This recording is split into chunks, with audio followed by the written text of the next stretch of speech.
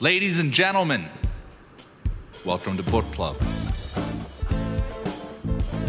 First rule of Book Club is you must always talk about Book Club.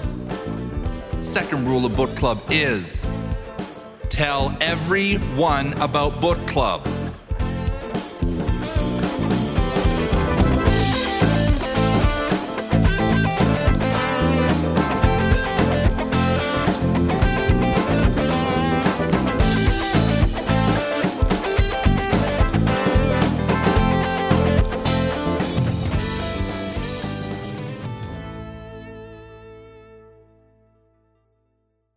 So, if you're comfortable going on to chapter 4, this is an important one, I think, because it talks about the 6 key elements of strategic selling.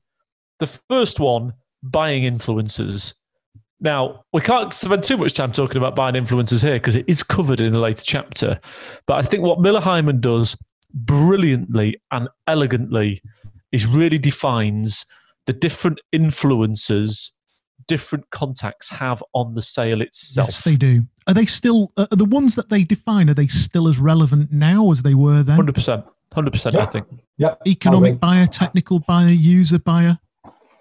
Yeah. So I've got to ask this to Steve, actually, because I'm interested in his response. Because I know, I can see it. So I hear very often in public sector, there's not one decision maker, Mike. It's just not like that.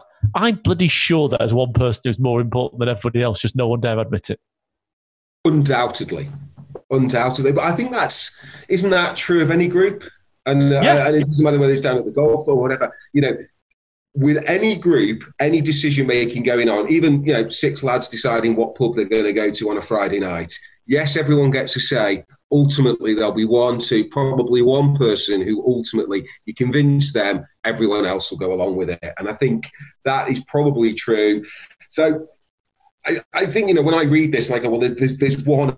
Yes, there is. There were probably a number of people that form that group, but within that, some people will be more important than others. Absolutely. What's important actually is to remember when you're reading this is they're talking about the buying influencers on the single sales objective. Yeah. And that each single sales objective could have a completely different subset of buying influences. I also think this is a brilliant part of it. Red flags and leveraging from strength. You referring to your blue sheet, Johnny. I don't know, which one you pulled out, whatever it was, but there will have been red flags on it where you didn't have information. That process of sitting there, adding red flags to your sale for the single sales objective, super duper important, I think. And again, it's discussed in great detail in the book. I was gutted that you cannot now buy. I thought, when I went back to the book, I thought, right, I'm going to go out and buy some blue sheets. Yeah, you can't buy and some stickers. You can't buy it now. And that's because actually, if you look on Miller Heiman's website, they're in the software business now. What they really want you to buy is their CRM tool that in reality, they're in the business of being a Salesforce and Dynamics partner more than anything else. And it's a real shame because actually, I agree. The ability to sit at home with a blue sheet and mark red flags and strength, little dumbbell strengths stickers on your blue sheet as you work through a deal, particularly on a bigger, complex deal, is a very powerful process, I think. I agree. I think one of the ways you might be able to get around that, I've not used this because, like you, Johnny, I've been an Evernote user over time, but Microsoft OneNote, where you can have kind of books and then different sections and tabs, so you could almost make it 3-dimensional. I think that might lend itself quite well to this. And I found myself thinking that when I was reading through it, thinking, I might have to dig out Microsoft OneNote and start thinking about how to use this again. But in the meantime, good old tabs. Stickers, red. You could just use red and blue stickers. And I'll tell you now, Michael and I don't have an old Excel version of a blue sheet that if anybody wanted that you couldn't have, because we wouldn't ever dream of sharing that IP. Oh, I've got one. And then the other elements, response modes, discussed well. Win results, that's an important chapter, win results. I think that's a very difficult one to understand. Oh, no, I think they're all killer. I think each one of these I'm not knocking it, but I think win results is hard to understand. Ideal customer profile, and the sales funnel. And actually, this chapter is just a prelim to the other chapters that we're going to discuss. There's not much to it, really. So let's start with key element number 1, which is... I think we're going to discuss this later, Johnny, in real detail. Chapter 5. Key element number 1, buying influences. All right, so we're just rocking through all the parts in one big go. Yeah, absolutely. Right, okay, cool. So what they're saying is there are different types of people that influence the outcome of your deal. So you've got the economic buyer. Yeah, you've got the user buyer. You've got the technical buyer. And what else have you got? The coach. They're the key people that influence the outcome of a deal, according to the book. And my first question is the economic buyer still as relevant? The one person that gives the approval to buy. I mean, Steve, you seem very emphatic it was that there's always one person who's got more influence than others. I spend a lot of time dealing with sales guys in the healthcare market. And I've noticed in healthcare, particularly in technology, the whole system is rigged to stop people selling. It's literally designed to take salesmanship out of the game. Now, actually, companies are adapting. It's funny how as human beings, we're evolutionary creatures and we adapt to things. What's happening in the healthcare market is companies are adapting so that they can sell solutions that sit underneath the rules. And they can transact. So a lot of the companies that are doing really, really well in medtech at the moment, they've got solutions that are sold on a per transactional basis, not even as a service. I've got one client at the moment, they sell a solution. It's free. It's a massive product, but it's free.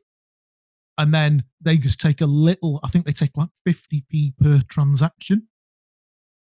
So it just gets around all of that whole tendering and procurement process.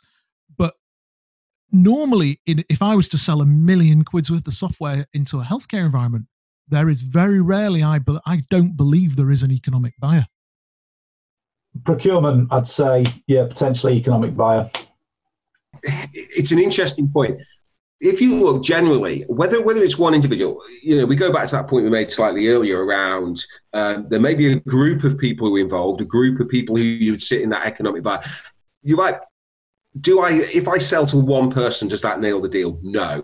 Is there one person who's probably ultimately more important than the others part of that? Yes. But I look at that and I read that from an economic buyer. There's a group of people I would put under the economic buyer tag, if you like, to a certain degree, but somewhere in that there will probably be the individual that if I crack them, the rest of the dominoes will fall in my favor. They are the economic buyer. I mean, I agree with you 100%. There's always some person that's more important than everybody else. Every single walk of life, every single sale. I think Steve pointed it out earlier. It's almost like an alpha buyer, isn't it? Well, it's different, isn't it? There's always an alpha personality that just has a bit more influence than everyone else. What is interesting, though, on page 58, they do say, one clarification, the role of an economic buyer may be played by a board, a selection committee, or another decision-making body acting as a single within the group. Which poo-poos my point about healthcare. Yeah, but I don't think it does. I think, I don't know. We could talk about it for ages, but then they talk about finding the economic buyer. And it's very interesting. They talk about the word value and the monetary impacts and those different parts. So I guess, Paul, you'll have sold to big companies and little companies. Mm-hmm. I suspect £5,000 to a little company is a more strategic sale than £50,000 to Ford, which is their example. Absolutely. I think is that my question an elaboration. Yeah, no, it's all right. It's all right. They don't call me Parky for nothing. I mean, what do you want to say? Fair enough. But the talk of finding the economic buyer is interesting. How easy would you say it is to really pinpoint an economic buyer in a new account? It depends. I think on the face of it, it's relatively easy. But one of the things I kind of jotted down here was that all too many people go after what they think is an economic buyer and think, right, that's where I'm going to go. And kind of, okay, I'll pay lip service to these guys, but that's where I'm going to go. And the thing I liked about this book is that it seemed to hint that actually the economic buyer, whilst important, isn't necessarily going to win you the piece of business, or often maybe not. And there's lots of different certain examples within this. And if you look at CIO 100, so it's cio.co.uk, whatever it is, go Google it. You look in there and look at some of the older interviews. They've not done it for the last couple of years, but 2017, 2018, you look at these CIOs and what they're talking about, and they look at their peer group and they look at their colleagues, first and second in different order, then the analysts, and then we snake oilers. So what that should tell anybody is that is a ringing endorsement of this, in so much as you absolutely have to get consensus with their team. I can think of several CIOs that I've dealt with, and they'll point me back to their guy and say, go chat with him, and if they're happy, I'm happy. And then they'll rubber stamp it. And I've seen that in other sales literature as well. So I think, yes, the economic buyer, the person who's ultimately going to sign the check or sign the order, absolutely need to identify them. But I think what's more important is to understand the political landscape underneath them and who their guy is. Okay. Yeah. What's great is that, may I, Mike, that they, of course, where this takes us is they're encouraging you, and you get to an exercise. In each chapter, there's a little workshop. So in this one, there's a personal workshop too, buying influences. And what they're saying is, you've got to sit down now and look at, okay, who are you buying influences in your account? Now, what's fascinating me is, I'd love to know how many salespeople are out there today sitting down, looking at a pipeline item and saying, right, let's just look at everybody that's involved in this procurement. Who signs the checks? Who's the technical buyer? Who's the user buyer? Sorry, Paul? I think there's a reason for that, though, Johnny. I think you guys, you were touching on it earlier, which is the SaaS sales and the puppy dog sale. Because there's that assumption that, if they like it, they'll buy it. And I'm talking to CIO or whomever. That's it. So whether it's general laziness of the majority, the 80-20 rule, or whether it's it's symptomatic of our climate currently and the growth of SaaS sales, I would say majoritively most don't. And they're probably the reasons why, what you hinted at earlier, because they're just, if they like it, they'll buy it. And how many sales leaders are actually sitting down with a salesperson saying, okay, let's do a pipeline review. This deal here, what's it worth? $250,000. Right. How likely do you think it is to come in? X. What day is it coming in? I don't know. Why? Okay. Let's have a look at who's involved in the deal. Who's the economic buyer? I don't know. Why? I wonder how much of that's still going on. Lots. Is it? Yep. I wonder. Well, we've got the people here, Johnny, so yeah, they're saying lots, but they are fans of the book club. So then chapter 6, we talk about the key element 2, second element of them, red flags and leveraging from strength. Really good, this. Yeah, brilliant. And to be clear, red flag is something where the client has an issue with you, but I also like the fact that you're adding a red flag when you don't have information. Yeah, I think that's very important. Uncertainty, missing information, any uncontacted buying influence, any buying influence new to the job, reorganization, they're all red flags. So anything you're uncertain about, are you sure? No, I'm not sure. Right, it's a red flag. Right, yeah, we often do an interesting exercise, something similar to some of the workshops actually in the book, where you give people a bit of a qualification framework. You go, right, if you're going to win the business, this is the kind of things you need to understand. Talk me through a deal now, and it's a bit like a sales manager would do a pipeline review, and it never amazed me the number of people say, yeah, I've got this deal. It's 2/3 of the way through. I reckon it's going to close next month. And then you look at some of the really basic information, just as you've said, and it's amazing how often there's gaps. You give them a simple template to fill out and the number of gaps, and you go straight away, well, how can you forecast that for coming in 4 weeks? You don't even know that. You don't even know if you're up against competition. You don't even know what the drivers are for the different individuals. You're telling me there's only 2 people involved in this decision making, yet it's a really big deal, straight away. And I think the discipline of going back to that is, I wouldn't say it's been lost. I think for some salespeople, it's never been there. They've never had that discipline. Yes, never had it. Don't go through it. And therefore, the first time you give them a framework and you take them through it, and they're often amazed themselves how, I thought I really understood this account, or I really thought I really understood this opportunity. And you give me a simple template to complete, and I realize half of it I can't do without guessing. And that for me, I think, is the biggest eye opener. And if I'd say for anybody, get the book, do a couple of those exercises around an opportunity you're working on. Yeah. And it would be worth buying the book just to be able to do that and go, wow, I really thought I understood this opportunity. And actually, I probably know 50% of the basics that I need to know to get it over the line. I agree. It's so sobering, isn't it? Mm. If not a bit depressing, usually.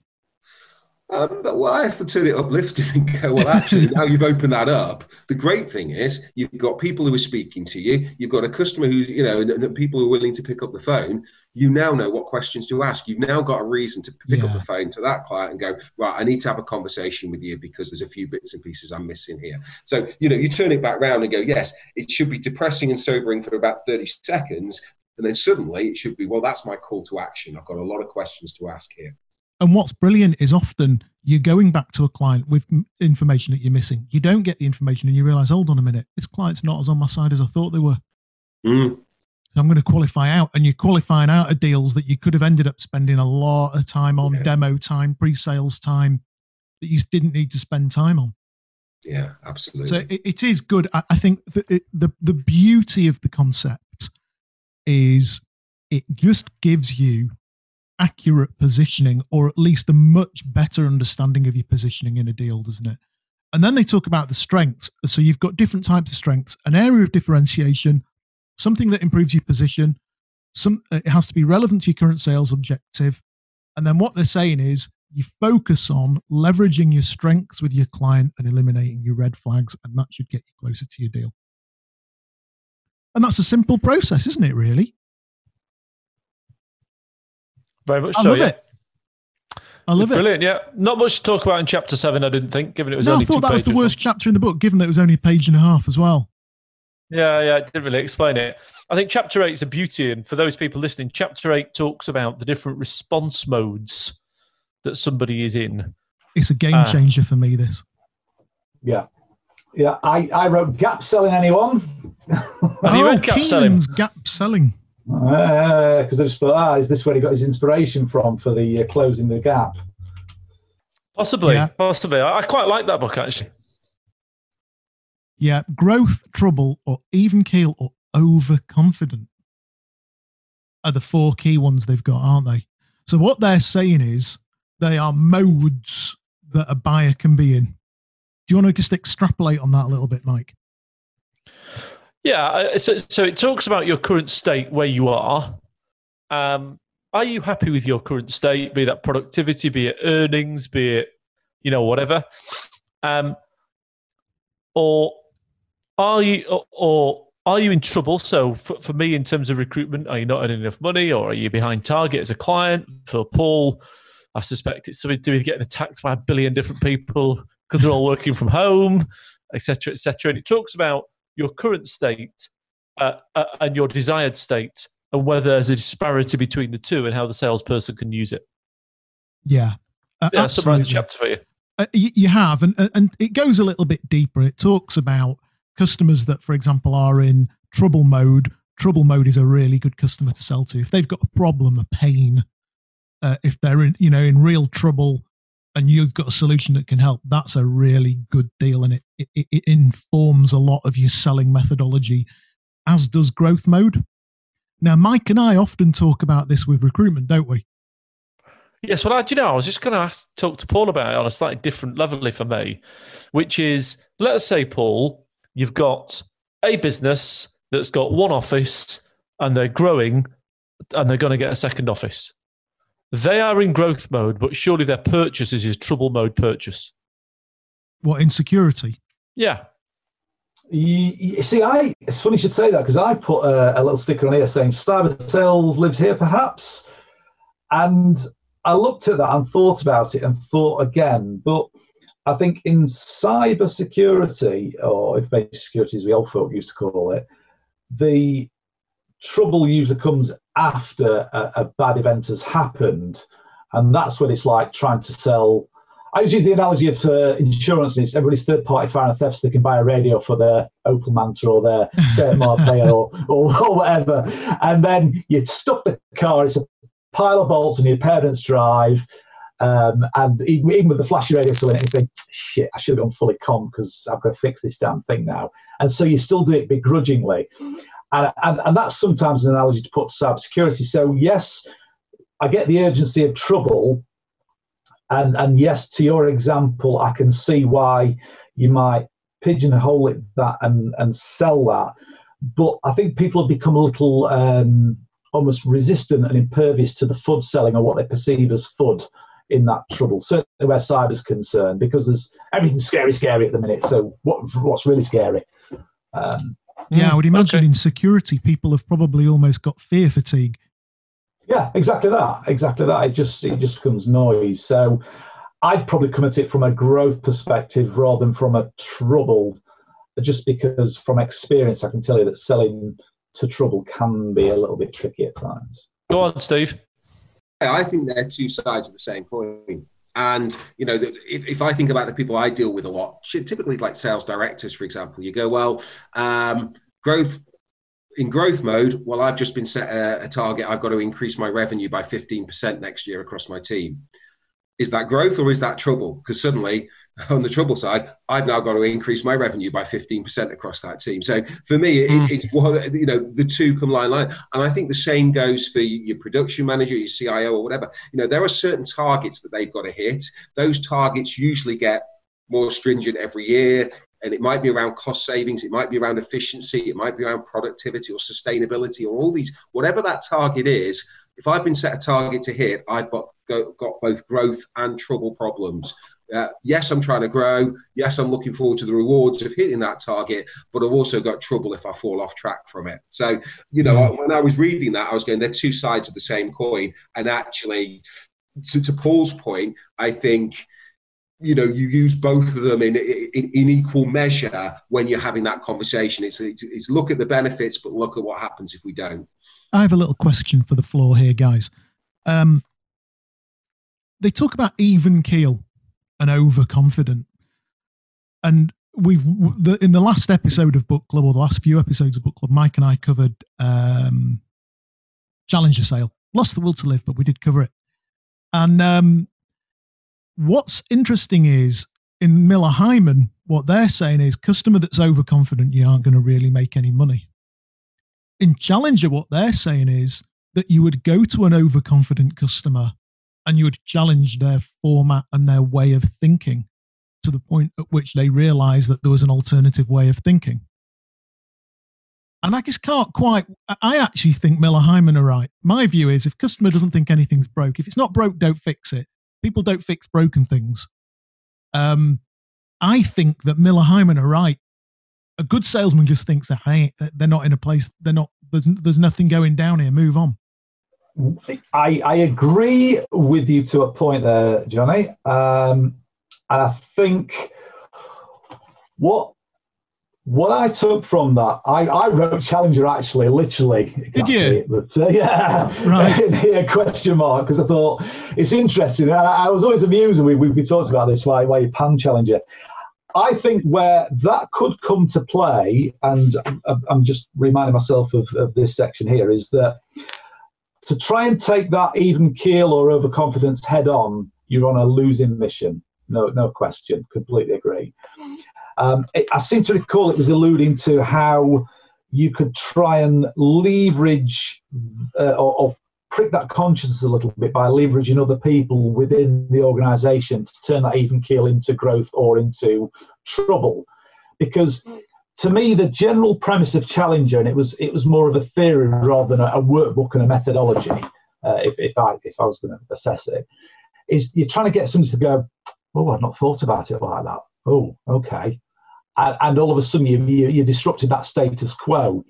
So I think there is a place for it, but I think you don't expend energy yourself in that because you're a sales guy or gal, as if they're going to listen to you, right? You've got to think, how can I get the people around them in that buying group to prick that consciousness and to flip that even keel or overconfidence into something resembling trouble or growth? That's my okay. But if you had a pipeline, good point, that. Okay, so but where it leads me is you've got 20 items on a pipeline spreadsheet. Let's just say we're still using Excel for pipeline management. You've got 20 items, and client 1 is in trouble mode, client 2 is in trouble mode, client 3 is in even keel mode, client 4 is in overconfident, and then you have to categorize priority deals to go at. Surely you're still going to prioritize the overconfident client lower than the client that's in trouble mode. Of course. Right. And that's really where it took me, is I think if you had nothing better to do with your time, you'd go at the client that was overconfident, wouldn't you? You'd think, do you know what? There's maybe a strategy here. I think they've got more trouble than they think they've got. Mm-hmm. Surely if the smart play is, right, this client over here, they've had the information commissioner crawling all over the place. I think I'll go and sell them something. Sorry, I was just about to say, it's effort versus reward. And, you know, in that case, you know that, yes, can you turn around an overconfident client? Yes, you can. Does it take a lot of effort? Yes, it does. Is the reward worth it when there's perhaps lower hanging fruit within that pipeline? So that's what it always comes back to. Yes, of course you can, but back to those priorities. And again, I think that's a very fair comment. And I think they then go into, again, there's a really cool little, they call it personal workshop, of looking at each of your deals you've got on the go, and they encourage you to go through them. Can I just wind back a second on it? I even put in the section killing the messenger. Yeah. The ancient Greeks talking about messengers who brought a king bad news are sometimes put to death. We can think of many sales situations in which an overeager, honesty smitten salesperson ruin his or her company chances by badgering an uncorrupted buyer into facing facts. You do this all the time. Me? You've said so. Yes, you've given the blunt reality, and I think you've been qualified out. I just thought of you straight away with that one. I just thought it really tickled me. Well, I did that. I put a post on LinkedIn about that yesterday. About where exactly. I told the truth. Whether it's whether it was really what he wanted to hear, but that's what makes you the challenger, isn't it? From their mindset is the truth. Is a nice segue into chapter 9, actually, because in here they're talking about the win-lose matrix. Didn't like this chapter, Mike. I tell you why. It's a difficult one, because try as hard as you might, in a sale, somebody has to acquiesce to the other, I think. Oh, that's very Jordan Belfort, Mike. Somebody just wins a little bit more than the other. It's very rare. Boiler it's room an in even every exchange.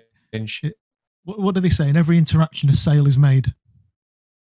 Yes, correct. You buy from them, or they buy from you, or they sell to you while they're not going to buy from you. Ooh, or do you reckon floor? Can you actually truly win-win? Yeah, definitely. I think so.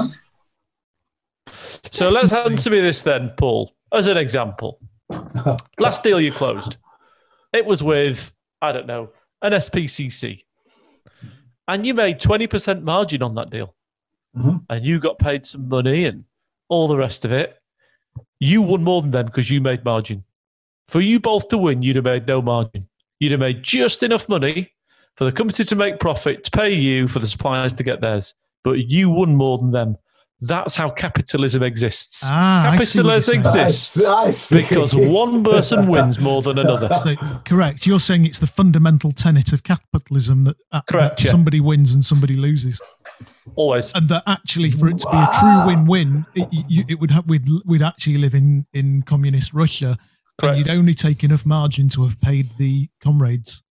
Correct. Right, I get your point. Paul's hung up.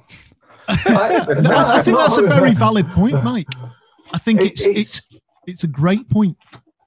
But they talk about this. I'm going to try and find the section in along here where it's they start talking about altruism. Here we go, mutual dependence, and how salespeople have this potentially cognitive dissonance around. I've sold something, so that example. Actually, I've won, they've lost because they're a charity, and I've just raked 20% of a £100 margin deal. How can I live with myself, and et cetera, et cetera? Well, I think it's pretty easy to reconcile that, because ultimately they would have had to have bought that from somewhere, or a solution from somewhere. And as long as you have delivered value in what you've done and will continue to deliver value throughout the duration, why is that not a win? Whereas somebody else might have only charged them 10 points and I've seen hide a hair. And I'll give you an example of this. One of many lessons I can think about sales career was I was dealing with a piece of business for Ericsson. It was worth about £750,000, and it was to renegotiate their services contract, because my predecessor basically rinsed them out selling technology. He'd moved on, and then the big spreadsheet in the sky had gone, hang on a second, are we getting value here? And we're going back and two with this, and the procurement guy in there was basically saying that yes, he could beat me stroke us up over price, but then as category manager, but then his customer, the IT team or customers, wouldn't necessarily get value, because ring for pre-sales, whatever it might be, and I'd be rather disinclined to help because you squeeze the goodness out of the deal.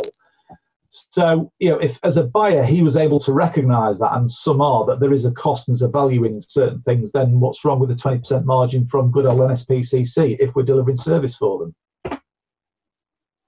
But there's little kids who are experiencing cruelty because of the extra margin. Come on, let Steve talk. Yeah, no. Don't stop playing morals. The piece I wrote here was, we're still using in sales a lot of this kind of game playing sports metaphor. And actually, if you look at it, and there's partly because there's a misalignment from a sales perspective of the customer. I often ask salespeople, when's the sale finished? When is the sale complete? And you ask the average salesperson, they'll say either when they sign the PO, or when they actually pay the invoice, or when I get my commission. That's when the sale's complete. You ask the same question from the customer perspective, when is the sale complete? And the sale is complete at the point when it delivers the outcomes that the customer wanted. So, you guys in recruitment know, it may be the sale complete for you is when the guy starts on his first day and they pay the invoice or whatever it might be. But actually for the customer, that sale is complete when that salesperson that you've placed is hitting quota, delivering numbers, making profit for the organization. And that might be 6 months, a year after when you think it's complete. So from a win-win perspective, I think it's really valid, and it's still a really valid point. Both sides can win as long as both sides get the outcomes that they set out to want to get from the output. So if you make your 20% margin, as Paul was saying, but if the customer ends up with their outcome some point further down the line, we both win.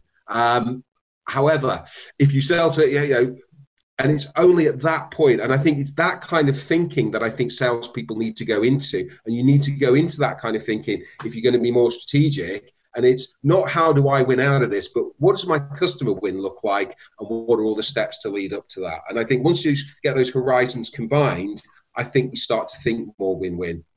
Longer term, I like that, Steve. That's a really interesting thought.